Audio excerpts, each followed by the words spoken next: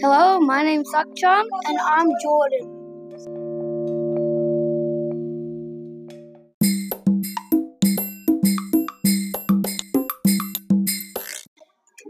Today we will be talking about life in England before the First Fleet.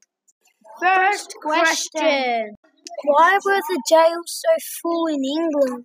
Good question, Jordan. The reason is that the poor used to work for the riches, but then the machines came in, so they didn't have any work. But then that also meant they didn't get paid, so then they started stealing. But then the more they stole, the more poor went to jail or hanged to death.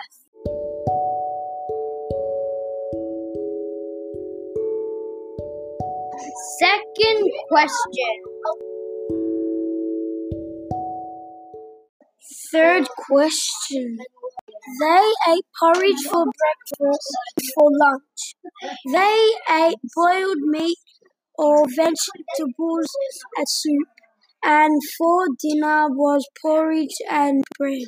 What did the prisoners eat in England? Fourth question. How long did the convicts stay in America?